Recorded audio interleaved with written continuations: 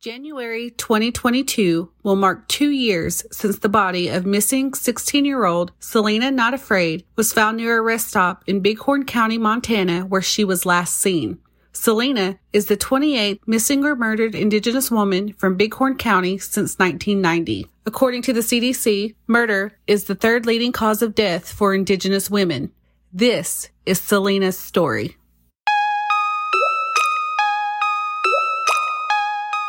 Hey guys, this is Osh. This is Shiashi.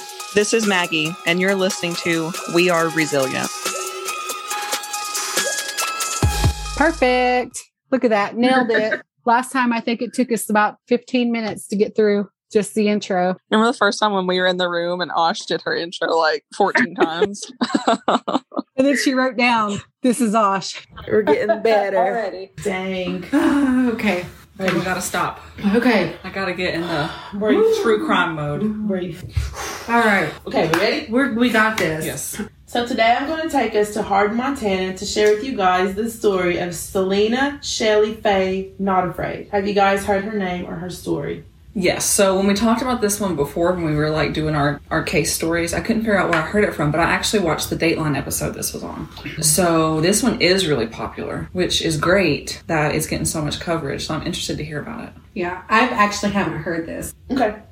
So Selena was a young 16-year-old Indigenous girl who belonged to two tribal Indian nations, the Crow and Dakota. She grew up in Hardin, Montana, located in the Bighorn County. Hardin has a population of 3,818 and is located just north of the Crow Reservation. Bighorn County is the sixth largest county in Montana with a population exceeding 13,000. So it sounds like they have a pretty small population for a really big area. And what were the tribes again? Crow and Dakota. Mm-hmm.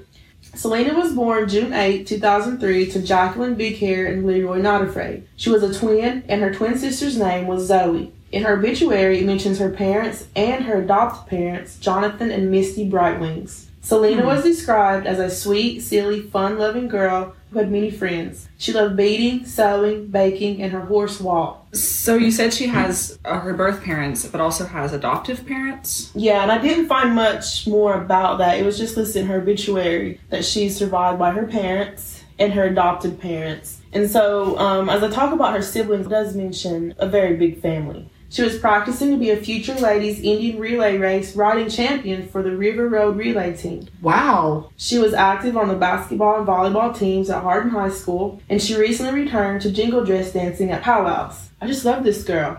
And I think of all the young girls that I know who are doing this thing, just enjoying life and just living their best Indigenous lives. I mean, think about all the people we know. She's like doing everything, you know? Like she's well-rounded. Yeah. From like the beading and that's amazing. Culturally, sports. She's involved in a lot of things. So it sounds like she's a really well-rounded, good kid. And how lucky are we as Indigenous people that we get to walk in two worlds where we get to do those things that we might have a passion for, but we also have a cultural aspect that we can learn our cultural traditions, whether it's powwow dancing, our language, our traditional dances, traditional wear, and the list goes on of all the things that we get the best of two different worlds. And she was definitely aspiring and to learn more and to grow more in both worlds. It is like two worlds we're living in because a lot of us feel like we have this responsibility to keep our culture alive and to learn the language and learn the traditions, but at the same time, be able to adapt and kind of live in today's world.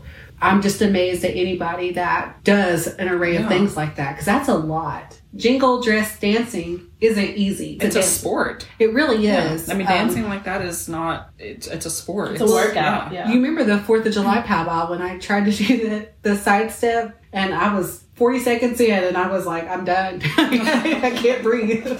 My calves hurt. I'm winded. I'm just here for intertribal. Not competition. Right. And I just walked right off the thing when it was over and Maggie was like, aren't you going to be judged? And I was like, no, I'm not winning anything today. But that's okay. You got out there and tried. Yeah, and that's what's impressive about the younger generations today. It's just their ability to adapt and take on those roles and try new things and try new things culturally, because sometimes doing things culturally is intimidating. You learn it and then you can pass it on, and the more you know, the more you can share with people. To put in perspective the life experiences she had, Selena shared on Facebook the tragic loss of her sister Tristan Gray. So this is her twin sister, right? No, not her twin sister, her older sister. Okay. Tristan Gray was struck and killed by a nighttime driver in July of 2018. According to the Billings Gazette article, in 2018 they were asking for witnesses to come forward. 2 vehicles were of interest seen leaving the scene. One was a white 2000s model Yukon and a mid-1890s Chevy truck. No suspects have been named, and Tristan's murder remains unsolved. Oh my gosh, that's awful. Yes, and this is her older sister. How old was she when this happened?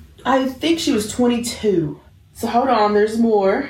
In 2017, Selena's brother Preston Bell was killed by the police, and not much info was related in his case. There was not much that I could find in trying to research. So this family has lost 3 children. So far, they have lost And they 3. really don't have any answers for any of these cases. Not in Tristan Gray, because it's unsolved, and Preston Bell, I just couldn't find any information on it. Yeah, and even though they might know what happened, that it was a police killing, it's still just tragic and unexplained. Yeah. Whatever the circumstances were, yeah. So, we mentioned she has a twin sister, Zoe. Mm-hmm. Well, her twin sister, Zoe, completed suicide in 2014 at the age of 11. Oh my gosh. 11 years old? Sad. I mean, I have a 12-year-old, and I can't even imagine those thoughts going through his head. This family has such a tragic history. Because right now that's 3 siblings of Selena's. And then Selena. And then Selena herself. Yeah. The Rapid City Journal reported that Zoe Not Afraid, quote, was the youngest person in Montana to die by suicide in at least a decade, end quote. Oh my God. Her father, Leroy, alleged she was bullied in middle school. It's just so sad what this family has gone through. I mean, this happened in 2014, 2017, and then Tristan Gray, her sister, was in 2018. It's just like back to back to back for this family. I don't know how as a parent, I would be able to Function with that much I'd be loss. able to move on. Yeah. I couldn't imagine even just one of these instances happening. No. Let's get into Selena's story.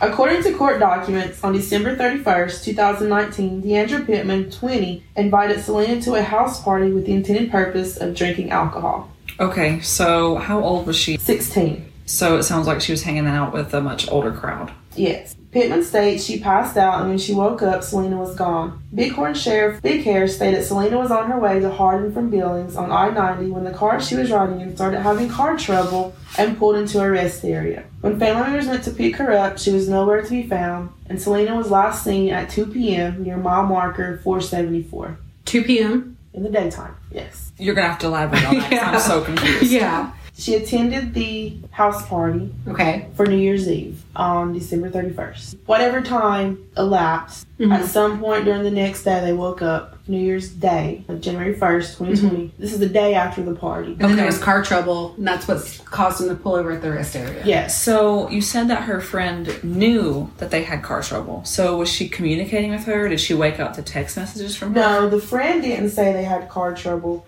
That came from the sheriff of Bighorn County, Lawrence Big Hair. Gotcha. Okay.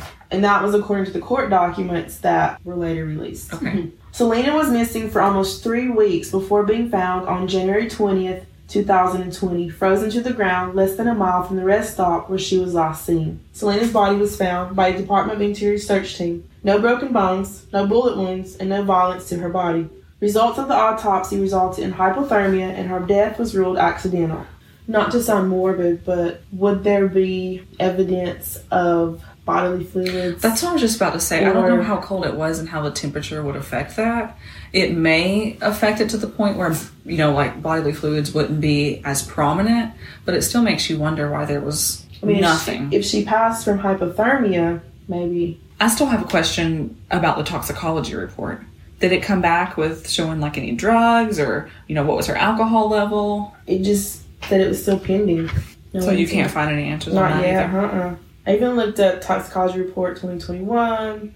Nothing. So she was found 19 days later after she was last seen at 2 p.m. on January 1st, less than a mile from the rest area. So I want to know a little bit more about this search because I'm really struggling right now to understand how it took 19 days to find her when she was less than a mile away from the rest area and disappeared at 2 o'clock in the afternoon. I can't get past the 2 p.m. Yeah. Okay. Well, the official story is Selena ran off in a field near the interstate and disappeared after being left at the rest stop with another young native girl. The other young lady was found hiding in a ditch with scratched legs from running through the bushes and no shoes. Okay, what was she hiding from? What was she? Yeah, why was she running? Does it say? It doesn't say. I guess we need to know a little bit more about what happened whenever the van broke down. Right, and so we'll get into that a little later because there are conflicting stories. There's the part in here that says that the boy dropped them off, called his mom to come get her, but even the aunt says they came to get her and she was not there. So maybe one of the boys that was with her was like, hey, Selena just ran off. We left her. There were conflicting stories throughout the investigation, but whenever the family was called to come pick up Selena, they only found the young girl with scratched legs, no shoes, and she had no recollection. What? She had no recollection. Okay. So do we have information on why they were left? There's no real clear answer. The officials did initially view Selena's case as suspicious. Selena's aunt, Cheryl Horn, stated the circumstances of her niece's death don't sit right with her, especially with the family history of what they've been through. She states Selena wasn't stupid. She's very smart. When that happened to her sister and to Preston, we spent all our time talking with her about being safe, what to do, where to go, who to run to, and who to call. So the fact that they tell me she ran into a field, I don't believe that. Horn believes she was taken. She won't accept the fact that she got out and ran away. The family started a GoFundMe page to raise award money for any information they could get. The family had to do their own investigating. They didn't believe authorities were doing enough. Horn mentions she was told, quote, my niece did not go willingly. She was only 16 and these kids are in their 20s. She doesn't do this. She doesn't not come home, end quote. And so they searched for days, setting up a camp at the rest area Selena was last seen. The authorities had a small command center at the scene, but Horn states the general public and tribal employees are doing most of the searching. After searching for days, the family believes Selena was not in the area. According to the Facebook page for the Missing Pacific Northwest, Selena was with a group of people driving to Hardin. The van broke down and then restarted. Everyone got back in the van and left, leaving Not Afraid and the other girl behind. The driver called a relative to come pick up Selena. That's at least one version of the story. So they left their friends out in Montana in January and just drove off without them. According to one story. That's yes. one version of the story. Whose story was that? The driver? Yes. From what I understand, yes. That's what was told to the police. Horn claims in the interview with Heavy.com that there's about 2 or 3 different stories from the people in the van. A relative claimed on Facebook apparently they were all in a van and for some reason 2 girls were kicked out. One was found and Selena was still missing. Oh, so that story says they were kicked out, not that they were let out. Yes. Or that they ran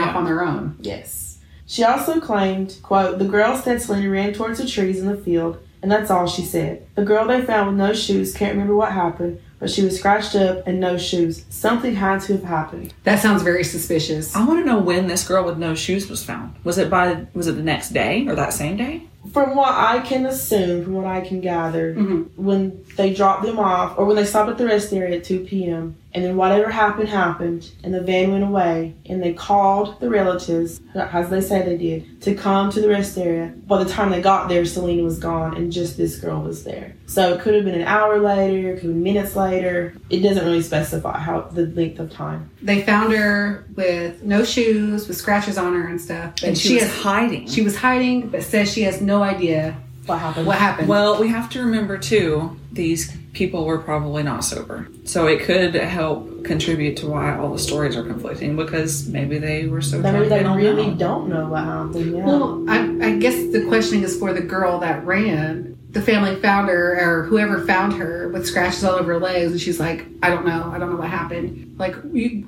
gotta have some kind of inkling why you ran. Not when you're drunk. Tell me you've never been drunk and ran down a hallway and you have no clue why you ran. So yeah, I can believe that they could have been drinking all day long. Yeah. They could have not even slept yet. So she just doesn't recall. Yeah. And no matter what state of mind she was in, she just doesn't recall what had happened. Another story claims a man in a green car may have tried to get the 2 girls to go with them, and they ran. According to Horn, a Snapchat video shows Selena with the others at the rest area with, quote, 2 of the males in a fist fight, end quote. So it does sound like that they were just belligerent. This just sounds like a lot of mess. There's a lot of stuff happening and nobody knows what. And so all going of these stories kind of conflict, they kind of go together. It sounds very chaotic. There's just no concrete evidence as to what happened at that rest area. Why Selena ran away, she was taken. We don't know. Well, it kind of makes sense and follows the narrative. Like, if they have been drinking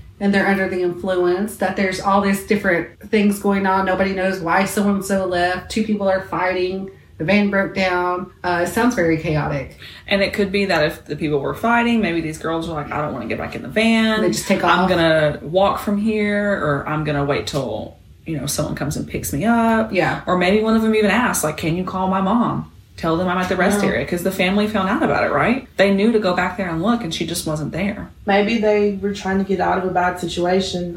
It's unclear, and that's why the family is wanting answers, because even to us, it's unclear. We don't know. What's so confusing, though, is like she pointed out earlier, I don't understand how they did so many searches and, found a girl right there, did all these searches for weeks and never found the body, and it was less than a mile away. Well, and also their base camp was at that rest area. So they were, all set up less than a mile from where she was found. For 3 weeks. For 3 weeks. Well, 19 days. Just short or 19 days. Again, that's a part of this whole story that really doesn't make any sense to me. How do you miss that? Authorities even used high-powered drones that showed rabbits and mice in the fields. They searched by helicopter, horseback, side-by-sides, as well as on foot. Volunteers were stated as saying they looked in that very same spot and were unsuccessful. Another aunt of Selena, Annie Leader, stated, "What I saw is there was no imprint of a body. If a body laid there for 19 days, there would have been an imprint on the frozen ground." She states there were tire tracks near the site. However, Bighorn County Sheriff Office denies this comment. In the Dateline episode 2, I can envision where they found her body, because the aunt literally walks the reporter there. Mm-hmm. And it's like this open field with sparse trees and hardly anything around. And you're telling us that the search had side-by-sides, drones that picked up rabbits and mice in the field. I just got chills, because there's no way they could miss her. Even the volunteers, like I just said, stated they looked in that very same spot. It's less than half a mile from the last place she was seen, the rest area. For Maggie's saying, it's a big open field with 1 or 2 trees. It's not a wooded area. How do you miss that? There's no way. In the Dateline episode, that's one of the major points. Is I don't know which aunt it was that did that episode, but she walked them out there and basically said, "How do you miss this? We looked here. You don't miss that. Yeah. There's no way." And again, it's on the frozen ground. And in one article that I had read, probably on Heavy.com, it stated that out in Montana it gets really cold. Mm-hmm. They said it was 30 degrees, and to them that's not that cold. But still, the ground is frozen, and if she'd laid there for 19 days, there would be an imprint of her body there. Yeah.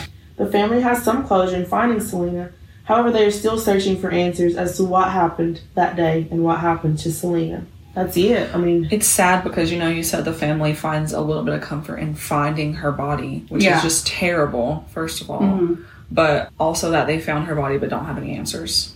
Right. And the answers that they do have don't make sense. Well, and you're right, because it does feel abrupt, but that's kind of what they have. That's all they have. They just have her and no answers to what happened to her, because there's so many stories. The one thing, though, that is really the waving red flag here is the level of searching they did. And her body was discovered 19 days later in this field that you're describing to us, Maggie. How that would be missed? To me, it doesn't sound like she was there until 19 days later. Well, it's off-putting to me, too, that the community and the family coordinated all these searches, and that ultimately she was found by a BIA search. The Department of Interior. Oh, yes. The Department of Interior. Mm-hmm. I'm kind of confused about how this investigation may be rolled out, and maybe it sounds like in the beginning they weren't very serious about it, and then started putting resources towards it, which is how a lot of these cases end up. Keep in mind, like with most indigenous lands, varying jurisdictions do apply. You drive across the Crow and Northern Cheyenne Indian nations, with each having their own regulations and law enforcement agencies. One of the things that correlates back to the Savannah's Act that was signed, because they're trying to figure out ways to coordinate those efforts between federal, law enforcement, state, tribal, so that there's cohesion with these searches and with these teams, so we're not just kind of bound by, one set of regulations versus another. And I know that's something that even our, local police here have issues with. Right. Yeah. So one good thing that did come out of it, the Crow Tribe's chairman met with former President Donald Trump in D.C., where Trump signed an executive order to better investigate and prevent missing and murdered Indian women called Operation Lady Justice. I'm not familiar with that. Me either. From what I read, I believe it was about more responsibility on law enforcement into looking into these cases. So in a 2020 interview with Dateline, Cheryl Warren, Selena's aunt, said, quote, "A large percentage of these missing girls are Indigenous, but this is not just an Indigenous problem. This is a human problem. And right now I have a voice. You have a voice. Those who are missing do not have a voice, and we need to be that voice for them," end quote. In 2019, the Associated Press reported about 78,000 Indigenous people live in Montana. An Indigenous person is 4 times more likely to go missing in Montana than a non-Indigenous person. Oh my gosh. You said 4 times? 4 times. When I was looking, there are other cases in Bighorn County. She's not the only one. Well, what's really, off-putting to me too is that one of their daughters was struck by a vehicle. They have the vehicle's description, and no one's been, even investigated. Or coming forward. And they have all the people who were in this van who dropped these girls off, and none of them are being investigated. They just have settled with getting conflicting stories and not really knowing what happened that night. Even the girl that they found with scratches on her legs, I know we talked about it earlier, but she was essentially the last person to be with Selena that day. In situations like this where they're drinking and, drugs can be involved, being in a place like Montana could be really dangerous. If you're drunk, you walk outside, you fall down, because it's so sparse too. Yeah. It's interesting that the rate for missing and murdered Indigenous women is so high in that area. 4 times. Makes you wonder. Yeah. Especially when there's been, multiple cases of stuff happening to Indigenous women and no resolution. Just a sad story all the way around, with so much heartache in this one family and all the loss they've suffered. And I do believe that when we lose our women, our Indigenous women, we lose the things that they've learned. We lose the language, the cultural knowledge that they gained, the dances, the songs, whether it's the humor, whether it's the resiliency. We lose those things in these women, and we can't get them back. And so when we lose them, we lose a big part of our culture. And their culture. So I know her story had just a pretty abrupt, tragic ending, but I'm still really frustrated that there were so many people with her that night, that day, that could potentially be helpful and know something, and we still just don't know anything. Because there's so many stories. That would be enough reason to not just rule out hypothermia. The fact that there's so many conflicting stories. Well, I guess me too, if I were an investigator, I wouldn't want to close a case that I had doubts about. And there's no way that this case is open and closed. It's just really sad because it just feels like there is an ending to this story, but there's no real resolution. It's questionable. It's very questionable. It's so open-ended because none of the circumstances that led to her death make sense. There's no clear story about what happened that day. There's mixed stories. How do you have closure on that when there's still so many unanswered questions? If this is happening this commonly, it's just something's not right. The amount of stories that are out there and need to be shared and need to be told is a bit overwhelming because there's so many and people aren't talking about them. But even just looking it up in Bighorn County, there was a 14-year-old girl in December 2018 who went missing. And when they discovered her body, they determined her cause of death was hypothermia. Is it just the easiest thing to close book a case on and say it's hypothermia? Let's move on. Let's not, use our resources on this. All these cases just have these eerie similarities to them that people just aren't really investigating or doing the work to help these families get justice for their kids and justice for these women. The only way that we can help with anything regarding this case, just because there's not a lot of info, is just to help bring awareness to it and to maybe put some pressure on that police department to put more of an effort into looking into these cases. Not only this one, but the other girls in the same county. At this point, there's a lot of cases out there. She was just a baby. It's really sad. Somebody driving down the interstate that day could have seen her, or could have seen 2 girls running, or maybe somebody at the rest area saw the van or saw this fighting. This was 2 p.m. There had to be other people around. It's one of those things, I think, where I think we're frustrated because There's not really any solid answers here. So I can only imagine how the family feels. Because like I said, even in this case about the 14-year-old, it's saying hypothermia because there was nothing on her and there were no signs of foul play. The same as what you're saying, Ash, in your story. Exact same thing. And they're saying it's hypothermia. So are all these teenage Indigenous girls just wandering out alone and dying of hypothermia? I highly doubt it, considering Montana has the highest rates of missing and murdered Indigenous women. And none of it makes sense. It's all the same story. But I think this is one of those instances where there are people out there where it's like even the smallest details that people don't really think are relevant or make that much of a difference can really just open a case wide open. Well, I guess I'm just thinking this happened in the middle of the day at a rest area. There had to be people around. And we've talked about this before, but if I saw 2 teenage women or girls, because these were young girls, 16, I mean, she can't look much like an adult. Running down beside the interstate or hobbling around in a field, I'd call the cops. Yeah. I mean, we call the cops about all kinds of things, but I'd be glad to call the cops if I saw someone that I thought was in trouble. So in researching Selena's story, it was frustrating because there was no clear storyline to follow and there was just no real answers to what happened that day. So as frustrating as it was for me, I can understand how the family feels not accepting the conclusion of what the reports find. I hope that it brings awareness to not only the Missing and Murdered Indigenous Women's movement, but also to Selena herself, because she was a person. She was a sister, a daughter, a friend. I think that she deserves the respect of having her story told. If anybody's out there knows what happened and you have any information regarding the circumstances around Selena's death, you can call the Montana Department of Justice Division of Criminal Investigation at 406-444-3874. Going back to what Selena's aunt Cheryl Horn said about, I have a voice, you have a voice, and we need to be a voice for these women. I think it's very profound, and I think it's inspiring, and I think it hits home to what we're trying to do here. We're trying to give these women a voice, and we can only do that by sharing their stories and saying their names. And this girl, her name, Selena Not Afraid, deserves justice. I want to thank you guys for tuning in with us. Thanks, guys. Thank you. Bye.